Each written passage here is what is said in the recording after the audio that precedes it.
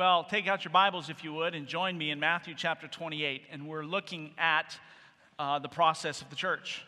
We're just beginning on a new journey as a church, and we're narrowing our focus and really looking at our job, our purpose as a church. And are we going to be doing that, or are we going to be doing other things? And that will depend on what we see from God's Word. So let me just say this, church, as we get started. Everything we do comes from the mandates and the instruction that comes from the Word of God. That has to be the authority that directs us where to go as a church, what to do, and how to be.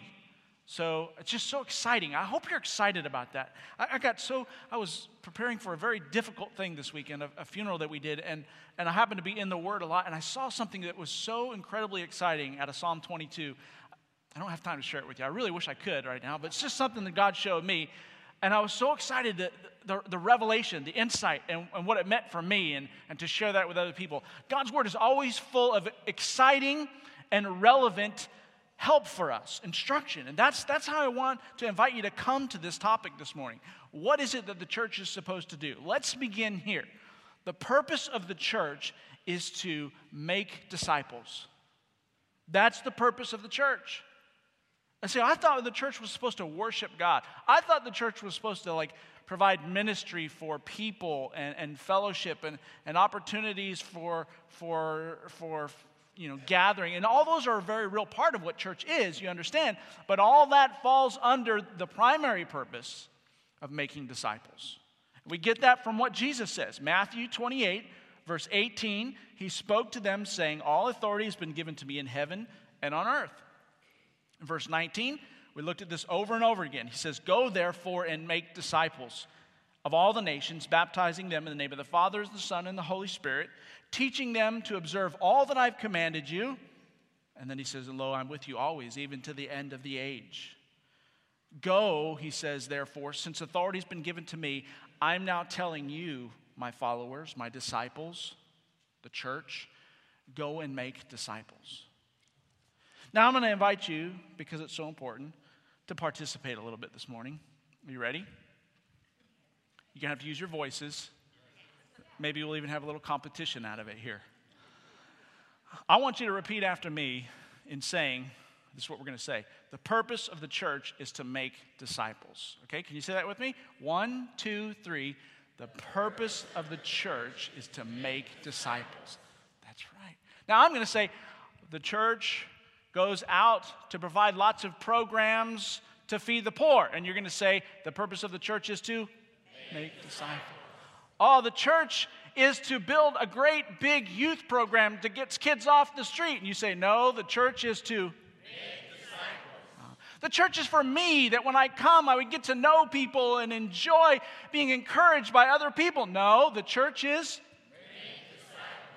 That's pretty good. This group right here was really solid. It's probably because Jim's a loudmouth, but I don't know. It might have been... It's the Dennis the Menace over here. Uh-oh. Cat's out of the bag, Jim. Hey, you know what? This can be exciting, by the way. For you as a disciple, to be made disciples is exciting. It's good. It brings benefit to your life. There's actually a better life for the disciple who follows Jesus Christ. It's better by far. And so it's exciting for you as a person, as an individual, to be growing as a disciple. But it's also exciting for the church, because as a church, we get to be part of that process where God makes disciples out of people we know. People who are not disciples becoming disciples. People who did not have hope and did not have their lives filled with meaning and peace and joy, now experiencing the peace and the joy and the meaning that comes from living for God and following Him with your life. That's exciting, folks. There's nothing more exciting on the planet. I guarantee you, you try to think of something more exciting, and I'll argue with you until the day we die, that's not as exciting as watching God make disciples. Change their life for eternity and bring what only He can do in their lives. That's the wonderful part of what we get to do. And so as a church, we have this process. Introduced it to you a couple of weeks ago. The process, we're calling it Grace, Grow, Go. This is the mission of our church. This is what's going to drive all that we do in our church, right? And it's a process because it reaches somebody with grace, the gospel, and as they come to know Jesus Christ as Lord and Savior, now they're a disciple. Now they grow, learning to change, to be transformed, to be more like Jesus, to be filled with the fruit that comes from the Spirit of God working in your life. That's a process, isn't it? We grow, and we're all hopefully in that process somewhere. And as we grow as disciples, we're also learning that Jesus spoke to the disciples who were growing and telling them to go. And it's all of our privilege, our duty, our joy to be part of the going to make more disciples. Okay, so that's what we're going through. We're starting today with grace. But remember that this whole process, there's a couple things. We're just going to say this over and over again. It's a little bit like repetition until we all get it, right? A couple things about the process. It's central. That means it's central to everything we do. Everything we do comes out of this process. It's not an addendum. We don't try to add it later after something else. It's the purpose of the church, to make disciples. This process is central. It's sequential. There's an order. Like you meet Jesus Christ and experience His grace before you grow as a disciple. You begin growing as a disciple before you're able to go and be used of God to make more disciples, right? So there's that process. It has a sequence to it. And we want to lead people through that sequence, that they would experience grace and begin to grow, and then they would go, right? So that's the sequential part of it. But it's also cyclical. And that means once we are introduced to grace, we never leave it. Grace is part of the growing. And then as we live with grace and part of the growing, it's part of the growing that enables us to go. And we go and make other disciples. And so it's this cycle. And by the way, tell you, that's pretty slick, Pastor. That's pretty neat. I just want you to know I didn't come up with that. I'm not that clever. You say, yeah, we know that about you by now. You're not that clever. That's what Jesus said for us to do. That's how He grows the kingdom of God. Right there, through that process. So we do that together. And we're looking at the first one. Pastor Ben preached on it last Sunday about grace, and he cheated. He cheated. He brought some tri-tip in the room, and that's just not fair. How am I going to compare with that? I know some of you out there going, yeah, but what's going to follow up with the tri-tip? What do you got for us now, right? Well, the whole picture was that our lives, the way we live and who we are, should be seasoned with grace. It's grace that seasons us to be an aroma that attracts people to God. His grace through us, right? That was the introduction to grace. I want to talk about it a little more specifically today and nail it down for what does that mean for each one of us. So here's how it works, this grace part of the process. I'm going to turn to Ephesians 5, a few passages this morning. If you want to turn along and follow with me, that's great. If not, you can look them up later maybe and just listen, whatever's helpful for you. But Matthew 5, Jesus says, "Blessed are you," in verse 11, "when they revile and persecute you, say all kinds of evil against you. Rejoice and be exceedingly glad." It's telling them it's not going to be easy. But remember this, when you face life, it's verse 13. "You are the salt of the earth. But if the salt loses its flavor, how shall it be seasoned? Is it then good for nothing but to be thrown out and trampled underfoot by men?" So that's a little bit like the process that Ben was talking about last week. Our life is seasoning. That brings, think about what salt seasoning does. Maybe the tri-tip aroma from last week in your mind. It brings an added element that wasn't there before. You season something to give it an added taste, an added flavor, an added preserving effect they use salt for. So it had all kinds of benefits. It was an additive. He said, that's what you are to the people in your life, to the community, to your neighborhoods, to the schools where your kids go, right? To the people we know and run into and rub shoulders with in life. We're supposed to be that seasoning. And his point is, if you're not living in grace, if you're not filled with the fruit of the Spirit of God, if you're not loving people, watch this, church, with God's love, not your own love, not the world's way. If you're not doing something from God in your life that gives to others, you've lost your saltiness. And that influence that you have is no good. It's worthless, he said. That's not the idea. The idea is that you would take what God has given you, what God is doing in your life, and that you would spread that and influence people with that, draw them to Christ. So it begins with your own personal touch. I can grab this by the letters now. You'll be happy to know. I think we're going to, oh, dang. This thing is going to be the death of me. All right. This grace comes off, you see. There we go. Whoa. All right. And it's been reinforced, so I can play with it now. Grace begins, what does this whole process look like? With you. Your own personal touch to people in life. Turn to Luke chapter 4. I want to show you what this looks like.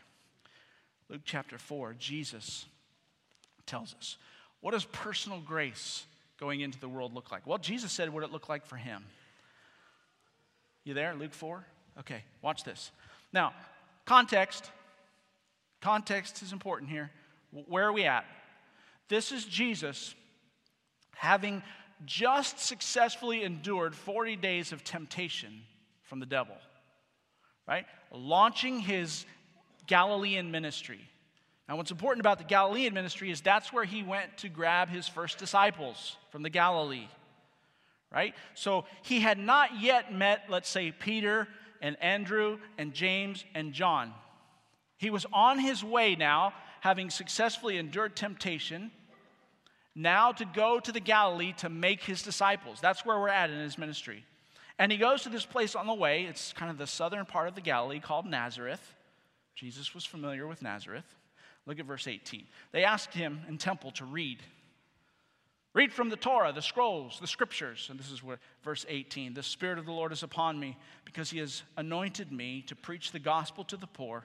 He has sent me to heal the brokenhearted, to proclaim liberty to the captives and recovery of sight to the blind, to set at liberty those who are oppressed, to proclaim the acceptable year of the Lord. And then he closed the book and he said, today this is fulfilled in your presence. Here's what it looks like when grace has a personal touch. See, what Jesus was saying is, this is what I came. I'm going to extend my grace through ministering to people who are broken, who are in need, whose lives are not perfect. And you see, he was talking a lot to the Pharisees and to those who tried to think of themselves as having their life perfect. So the message was very upsetting to them. Hey, I got news for you. You're here at Crosspoint this morning, part of our worship experience. This may be new for you. You're not perfect. Did that surprise anyone? I'm not? No, you probably mess up as much as I do, and that's a lot. You probably find that you really struggle with some things in life, and you make some mistakes. There are some of us here who are poor in spirit, poor emotionally, drained, empty. There are some who are brokenhearted. Life has been difficult for you recently, and your heart's broken. You're just literally holding the pieces together. Some of us in this room are captive, taken bondage, restricted by maybe our own choices, maybe by sin, maybe by something in the world that's unjust or not fair, and there's just no way out of it. All these things that we encounter leave us hopeless, leave us very aware of our own weaknesses, our own failures. Hey, that's who we are. You want to worship God this morning? It starts right here. Admit your own weaknesses humbly before God. You are full of them. What grace is all about is that we can still come to God in spite of all of our weaknesses and our brokenness and our insufficiencies, that we don't have it together, and we can come and God still provides a way through His Son that accepts us, that helps us, that takes us wherever we are and leads us one step better, and then the next, and the next. That's grace. Wherever you are, God meets you. Wherever grace is working in your life, like Jesus, you meet someone else who is in need. I want to show you this. The personal touch of grace means this. As disciples, we must interact with brokenhearted people, with people who are in need of God's grace. You see, this is what Jesus said He's going to do, and this is what He said is for us to do. little later on. It's recorded in Matthew chapter 4. A little bit later on, Jesus actually meets some of these would-be disciples of his. Right? He comes and he first meets Peter in Matthew chapter 4, verse 18. And Jesus, walking by the Sea of Galilee, saw two brothers, Simon called Peter and Andrew his brother, casting a net into the sea, for they were fishermen. And then he said to them, now this is a little abbreviated, right? Sometimes we just get the nutshell story of Scripture. Here it is. Jesus is now going to make disciples. But he's making disciples of those that he's also going to send to make other disciples. Watch what he says, verse 19. And he said to them, follow me. You see, a disciple is one who follows Jesus Christ. A disciple is one who says, I'm going to learn to become like him. He gives and offers grace to me. I need grace. Grace means God accepts me and forgives me of sin through Jesus Christ and his death. That's good. I need that. I can come broken. I can come in my failure and my weakness. And I come to Jesus, but now in that grace, I learn I can also follow him. I can also become part of his way. I can learn to be more like him. Jesus said, follow me. Go where I go. Do what I do. Say what I say. Watch me. Look what he says. Read the rest of the sentence. Follow me, and I will make you fishers of men. You see? If you have been someone who has received God's grace this morning, somewhere in your life, he's given you something you don't deserve. I would say by being here this morning, all of us have something we don't deserve. Eternal life and forgiveness of sin is something we don't deserve. God being good to us, caring about us, helping us in life, something we don't deserve. Wherever God's doing that in your life, you see what he's saying is, follow me, experience that grace, and as you do, you experience me, what I can do in your life. As you do, you become the one who takes that grace and casts it out like bait fishing for other people who need that grace. You see, guys, this defines what discipleship is. We don't have the right to reconfigure what we mean by disciple and say, well, it really means going through these classes or this program or doing this or doing that. Jesus told us what it means. Make them followers of me. And as they follow me, they learn to extend the very same grace that I've given them to others to help them grow, so that when they experience that grace, they can extend that to others and help them grow. And that's how the kingdom of God is built. That's the core mission of the church. That's what it means for each one of us personally to do. Now, I need 2 volunteers this morning. 2 volunteers. Quickly, if you come up, just run right up here. I need 2. Okay, come on. Come on up, Mike. Okay, we got 2. All right. If you guys would come right up here. Now, you're perfectly fine. Now, because we don't want to be sexist, we're going to say that you represent Jesus today, okay? So That means I'm nice. you're the lady version of Jesus. We know none of us could actually be Jesus, so you're going to represent him in this. So you need to let go for a second, brother. Okay, you hold on to grace. Good, hold on, it's right there. All right, Jesus is the one who gives grace. Grace comes from his death on the cross, an offer for us to respond, and it comes flooding into our life. Now, tell me your name again. Alex, you need somewhere in your life, you found out it doesn't work. You need God. And so Jesus has extended to you grace. Now hold out this handle to him. So you can hold that handle. Yeah, you can touch it now. Yeah, good. You have permission. You got to have permission to receive grace around here, right? That doesn't even make sense. Okay, so now, you guys are too hard on me in these illustrations. It's not easy, you know. All right, now we have grace being offered from the Lord to a disciple. This would be Peter or Andrew in this example. I need that grace. Now, Jesus says, follow me. So you got to follow. Now, everywhere, okay, stop. Just pretend they're going to keep going, but we're going to run out of room here. They're walking. Alex is following the Lord. That's where he gets his grace from. And as he does, he sees Jim over here, that he knows Jim in his life from something, and Jim has sin or is broken or is he just has been beaten up by life, and he's poor in spirit, down. And because this grace is so good, Alex is able to call to Jim and say, you know what, I have this grace. Come. But here's what I want to show you. That's the potential. On his way to hell, lost forever. But because Alex can offer grace, there's a potential here he might receive forgiveness and everlasting life. That's what's at stake. But Alex could choose. Okay, so Alex, let go again of grace. You could just, hold on. Now, I know. Now just walk this way. Okay, stop right there. Alex could choose not to follow Jesus in his life. He's known grace. He's accepted grace. He's been changed by grace. But today he decides, I just want to live my life the way I want to live my life. Following Jesus isn't always convenient. It's not always easy, so I'm going to go over here. What just happened to grace? He lost its influence. Is he ever out of the reach of grace? No, absolutely not. Does he ever lose his salvation? No. Please. We're saved by grace. Our salvation is maintained by grace. But if we stop following Jesus in grace with our everyday life, we lose our ability to influence others with the gospel. We have nothing to offer. Right? And so he might call out to Roger, and Roger's experiencing a need too, and he might call out to Roger, but he's not being seasoned with salt anymore. There's no grace. And Roger says, what would I want to have anything to do with that? I don't want any part of that. What are you talking about? That looks like religion. That's legalism. That's flesh. That has no hope. They're not drawn to that. It doesn't season. It doesn't smell like the aroma of tri-tip. It smells like garbage. Our own life.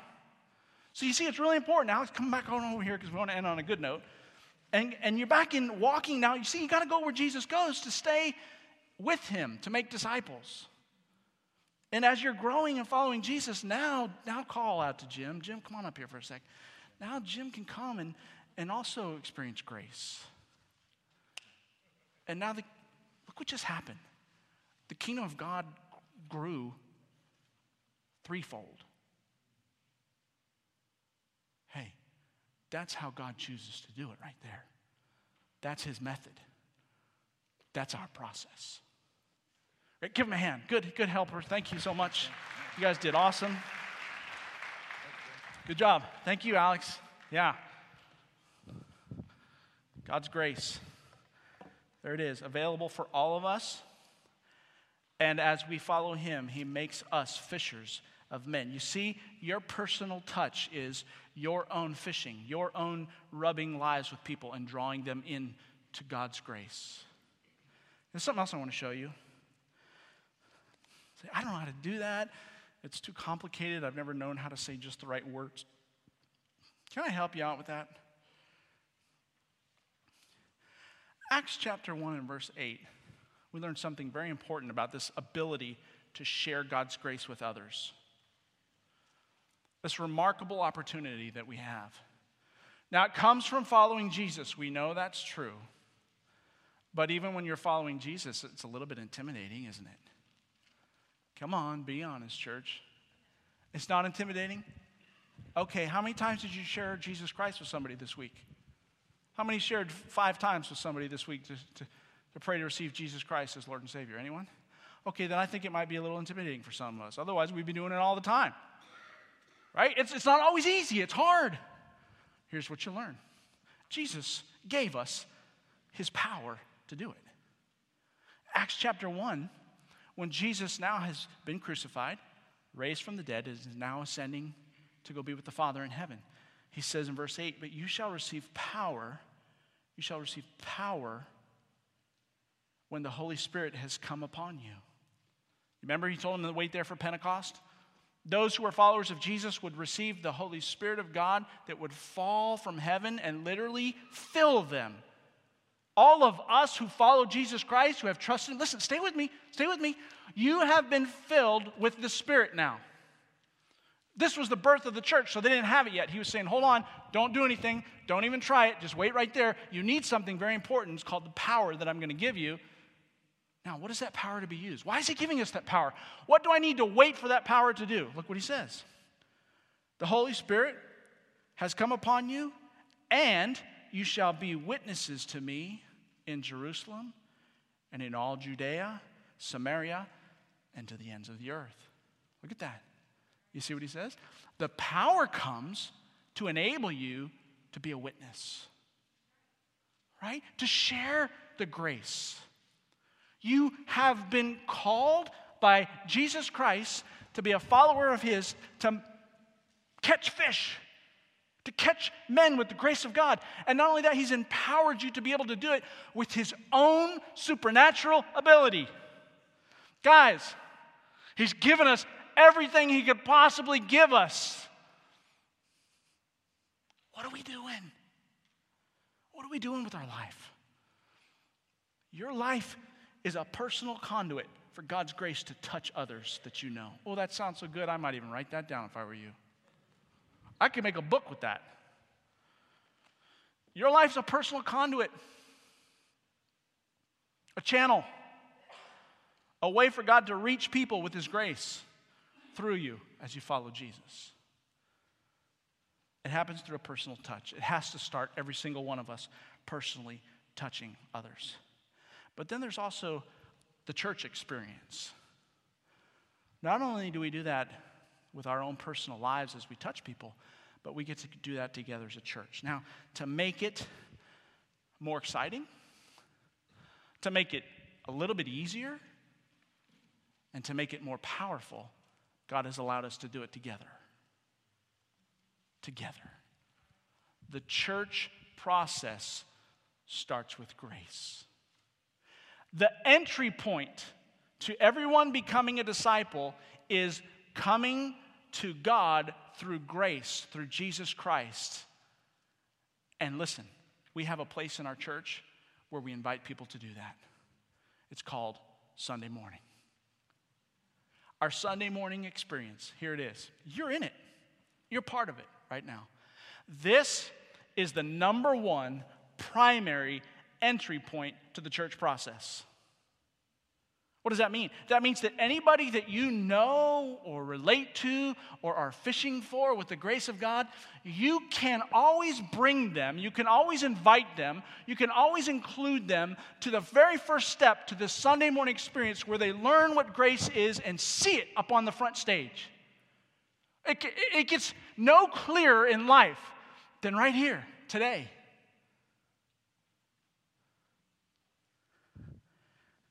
It may be that you share Jesus Christ with them personally and witness to them.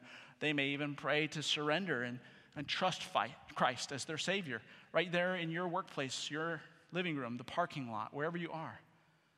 The very next thing to do is to bring them right here. This is the entry point. Does every person have to come to Crosspoint Community Church in order to grow and to be a follower of Jesus Christ? No. But do they have to come to some church context of the body of Christ? Do like this. Yes. Yes.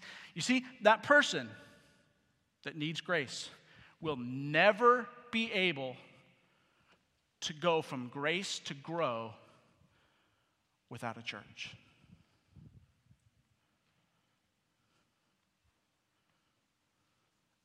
Is that really true? See, that's not me as a leader of a church trying to make my church something everybody should be part of. That's the plan of God. That is the great gift of God that He's given to this world right now, the church. All of the redeemed, all of those who have received grace and know grace and live in grace, to gather together with a cooperative effort using our gifts and different experiences and community that we share to grow together to become goers of the gospel. This is the entry point. If you don't know how to share the gospel with somebody, I'm saying this morning, that's okay. Just bring them here. You don't know how to make a disciple? That's okay. Just bring them right here. This is like safety. This is training wheels. This is where you learn. This is how they enter the church process that will lead them to grow and then to go as a disciple, a follower of Jesus Christ. It's got to be, you see, folks, as a church, if we don't all agree on the same focus, if we're not all working together to go the same direction, then we're pulling apart in a lot of different directions, and when a visitor comes, they're confused. What does this church really stand for? What are they really doing? They got 50,000 different programs. I don't know. That's overwhelming to me. But if they come and they go, it's all about grace. It's all about making disciples. We're going to help you to grow. That's easy. I can understand that. That makes it really important. It's central to everything we do. That's the church experience. By the way, you see that in Acts as the church unfolds. It's born in Acts chapter 2, verse 41. After they received the Spirit of God, and now they're being witnesses, just like Jesus told them to. Those who gladly received his word were baptized, and that day about 3,000 souls were added to them. 3,000 souls experienced grace, God's grace. And they continued steadfastly in the apostles' doctrine, and the fellowship, and the breaking of bread. They began to grow together. Verse 46, so continuing daily with one accord in the temple and breaking bread from house to house. You see where the first church really learned to make disciples and to help people to grow? It was in the temple and then from house to house. The temple was their worship place. It was their quote-unquote Sunday morning experience. And then they developed in small groups and learned how to grow. We're going to talk more about that next week. Here's the point. This Sunday morning experience is a place where everyone we know should come and be able to experience God's grace. Right here. This is God's living room of grace. This is his trophy of grace. This is where even if you're not very successful on your own for some reason, right here, we have all kinds of backup. We have all kinds of help. It magnifies and makes larger God's grace when we're all together. It's like the megaphone. That God is good. And he loves you and accepts you right where you are and draws you through Jesus Christ to become better and better as you grow. That's what this is all about. That's what our church process is about. Here's what it looks like. Okay? Here's what it looks like. Two things. What do we need to remember about our Sunday morning experience? First thing is this. Expect regular people. The church gets so messed up today, guys. When we try to make church so high and lofty, so regimented, ritualized. Hey, you know why we do that, by the way? It's history of man. Everybody knows this that studies mankind and human nature. We like to put things into ritual because it's easier to do than the real thing. If I can look like I have it all together, if I can look like I obey the laws of God perfectly by saying these things and this easy thing that I can tote around and show you that I'm walking with God and expect you to do the same, that's so much easier than a daily walk abiding in him and obeying his word and sharing my faith. See, the real thing sometimes gets messy. You don't know why we're so surprised about that. Follow Jesus' life, his ministry. He was in the mess of the world. He was, they were so hacked off at him. What are you doing talking to her? Don't you know who she is? Hold on. Do you realize how anti-grace that perspective is? Do you realize who she is? Oh, so that means that grace doesn't accept people where they are. It demands that people clean up and look godly and be perfect first, and then it extends God's goodness. That's not what grace is. Jesus is saying that's not why I came. I didn't came for the healthy. We need to expect regular people to be here. That changes the way we put together our Sunday experience. That changes our perspective, what we plan to do when we get here. Regular people. Do you remember? I just want to read it to you again. Let's just a review, okay? Stay with me. Stay with me. Remember what he said in Luke chapter 4 was? Yeah, listen. The Spirit of the Lord is upon me because he has appointed me to preach the gospel to the poor. The poor. Sent me to heal the brokenhearted. To proclaim liberty to the captive. Sight to the blind. Liberty to those who are oppressed. I just want you to think about what that looks like today. What sort of people, what does it look like in their life when they are poor? Not just monetarily, not just financially. Down and out, brokenhearted, captive, in bondage, blind. They don't see, they don't know the truth. What does it look like when people are like that? Hey, listen, if that's what people look like that Jesus said we take grace to, if that's what he was doing, taking grace, then any Sunday morning experience should be filled with people who are experiencing the brokenheartedness of life, the bondage of their own sin, the mistakes and consequences of their own blindness. Regular people. Julie and I are very intentional to try to witness to everybody that God puts in our life. And Julie has a friend, someone in the community that she's gotten to know who doesn't go to church.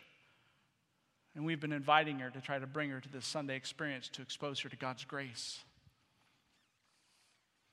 And she's getting ready to, I don't know if she's listening on the radio today.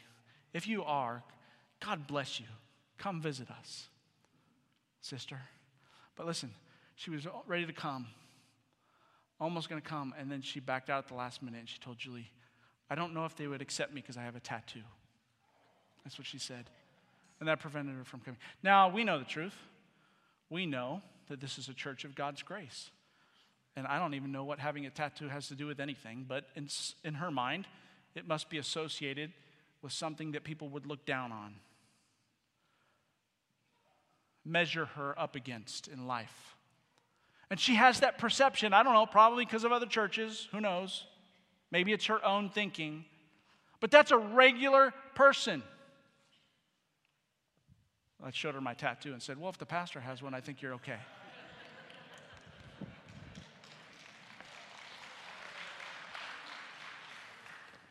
I earned mine with blood. All right. Listen. That's a regular person who probably has something in her life that she hasn't figured out yet. She hasn't experienced God's peace and joy. Could this be the entry point for her? Could this be the open door, the welcome mat? Could this be the place where she first learns to enjoy and receive God's grace? Are we ready for regular people? Are we bringing regular people in our lives? This is the entry point.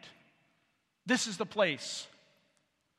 It doesn't only start here, but this is the one that's easiest, that we do it all together, okay? Well, that's what it looks like. Be ready for regular people. I have this statement. Chaplain Jim's helping me. We're thinking about putting it up on the side of the building. I don't know if there's going to be a revolt if we do that or not, but just in big flashing lights. Here's what we want you to know. And here's what we want every person driving by to know about what God's doing here. Write this down. Crosspoint is a place where it's okay to not be okay. Amen? Amen? Crosspoint is a place where it's okay. It's acceptable to come and to be part even though you're not okay. You're hurting. You're broken. You're confused. You're trapped.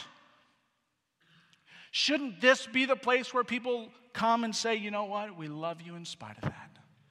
We love you genuinely with this love that makes no sense to the rest of the world.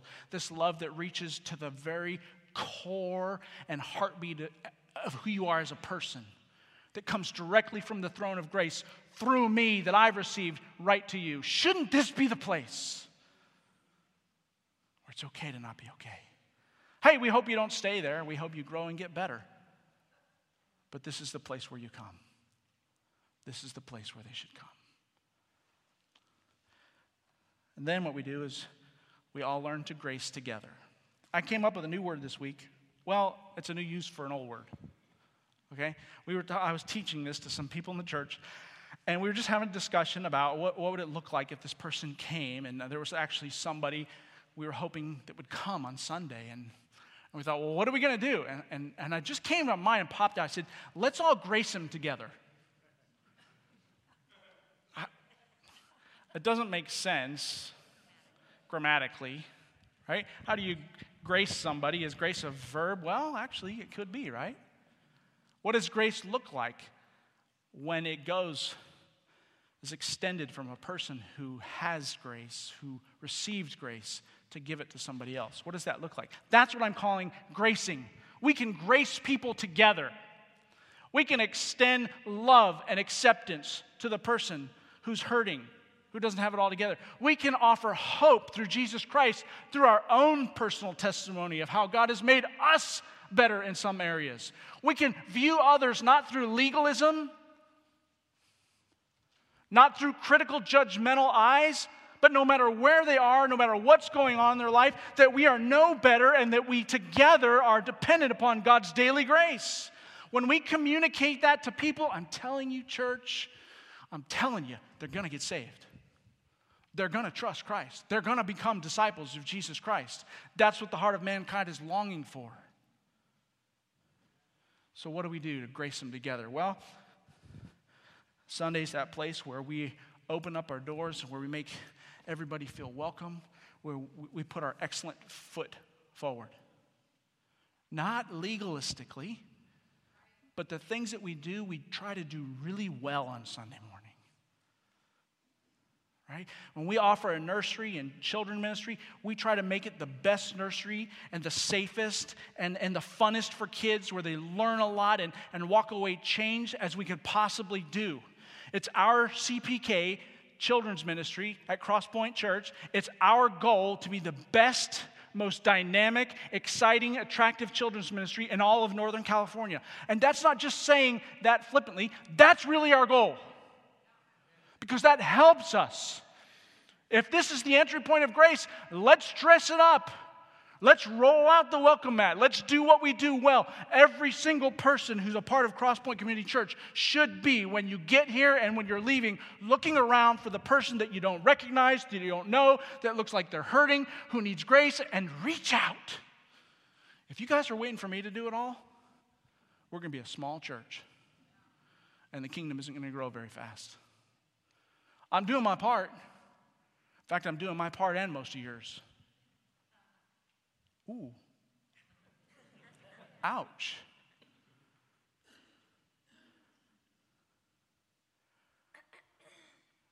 When was the last time you, right here in this building, reached out and took somebody's hand and said, God loves you. I'm so glad you're here. Would you tell me about your week? What's going on? Can I encourage you? Welcome this morning to Crosspoint Community Church. God is doing great things in my life and in this church, and we would love it if you could be a part. Folks, that's not hard to say. Is it sincere? That's the point. Do we reach out and make them feel welcome? We're going to be adding to our welcome team. We're going to have the biggest force of presentation that welcomes people on the planet at our church.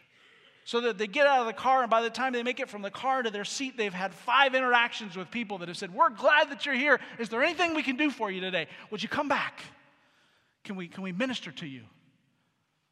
Connect with people. That's your job. No, that's the pastor's job. No, you better read Ephesians 4, 11, and 12 all over again. God gave some pastors and teachers of the church for the equipping of the saints for the work of the ministry, that the church might be edified.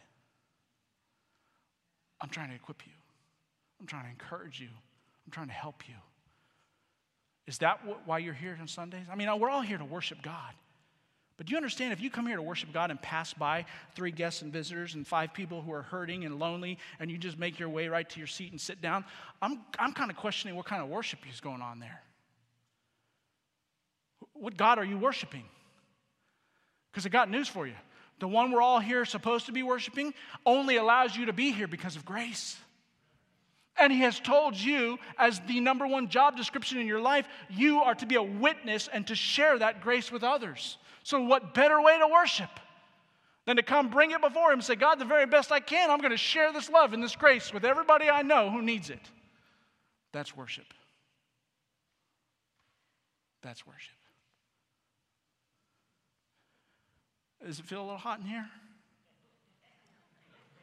Does that feel like a little uncomfortable? Are you shifting in your seat going, wow, I don't know if I want to be a part of a church like that. My friend, you do. Trust me, you do. Not only that, when you do that and become part of a church like that, the blessings are incredible. The work that God does is unexplainable. And people's lives really begin to transform and change. It all starts with grace. Grace is the entry point to our process of making disciples. And it starts with each one of us personally, and then at this entry point right here on Sunday mornings when we gather together. And the question is, where do you fit? Where's your place in that? Personal touch, Sunday morning, wherever else you are serving.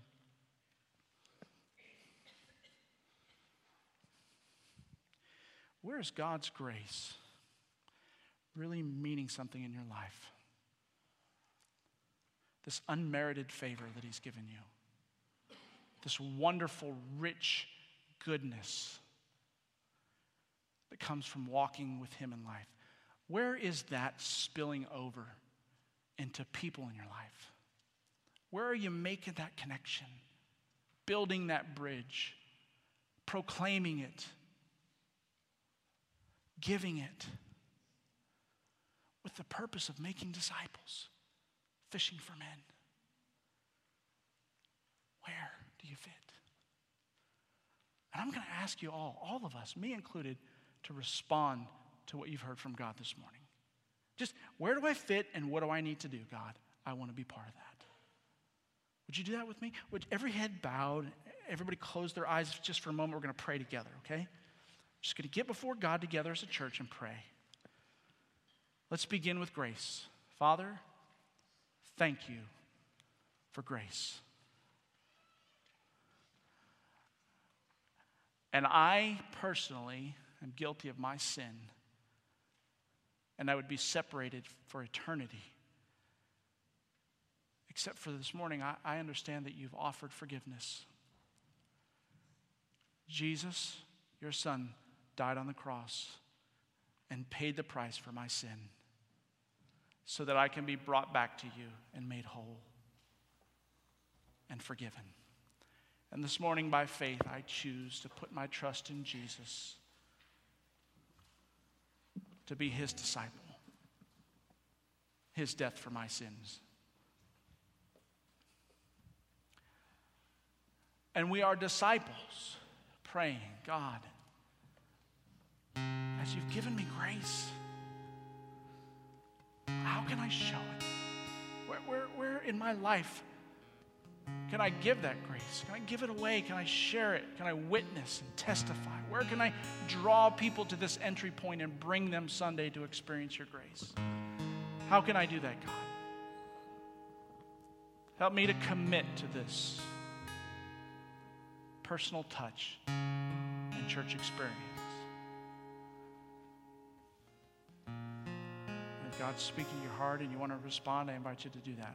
You might respond just by praying right where you're seated. You might want to come forward and spend some time at the altar, maybe kneeling or sitting or standing.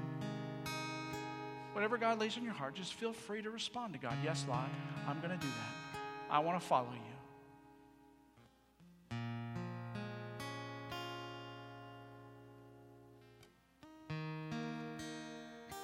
As I follow you, Lord, make me a fisher of men.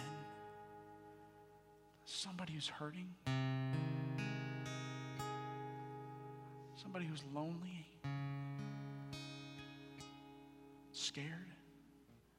Oh God, that I would be faithful to cast into their life with grace and point to you, Lord Jesus, and all that you've done for me, that you would do that and more in their life.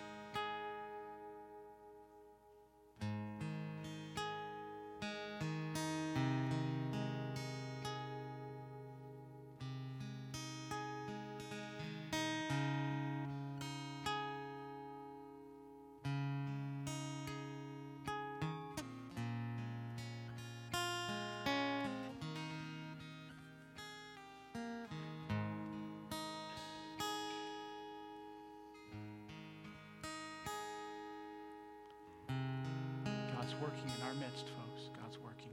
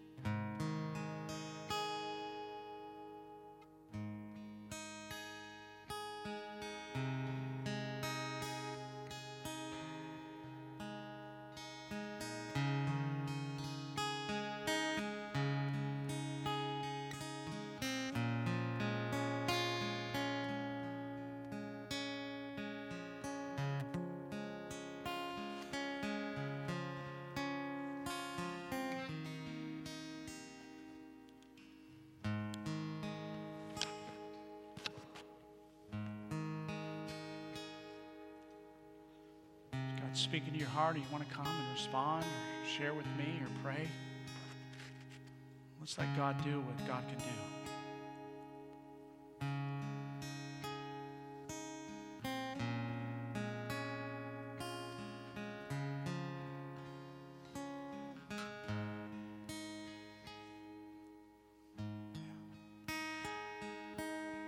Thank you for moving in our midst today, Holy Spirit, leading us, teaching us, and helping us.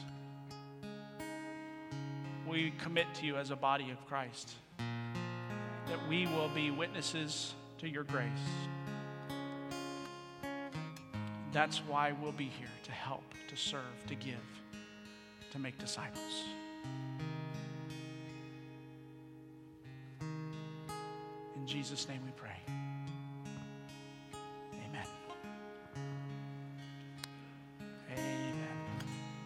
God's grace.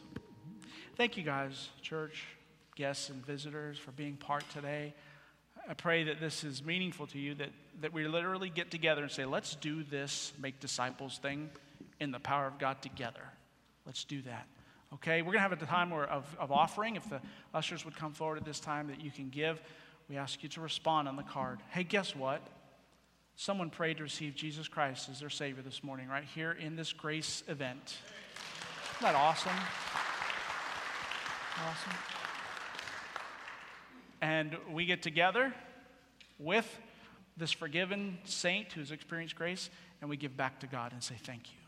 So if you're grateful to God this morning, or you want to respond to him, put your chat card in there.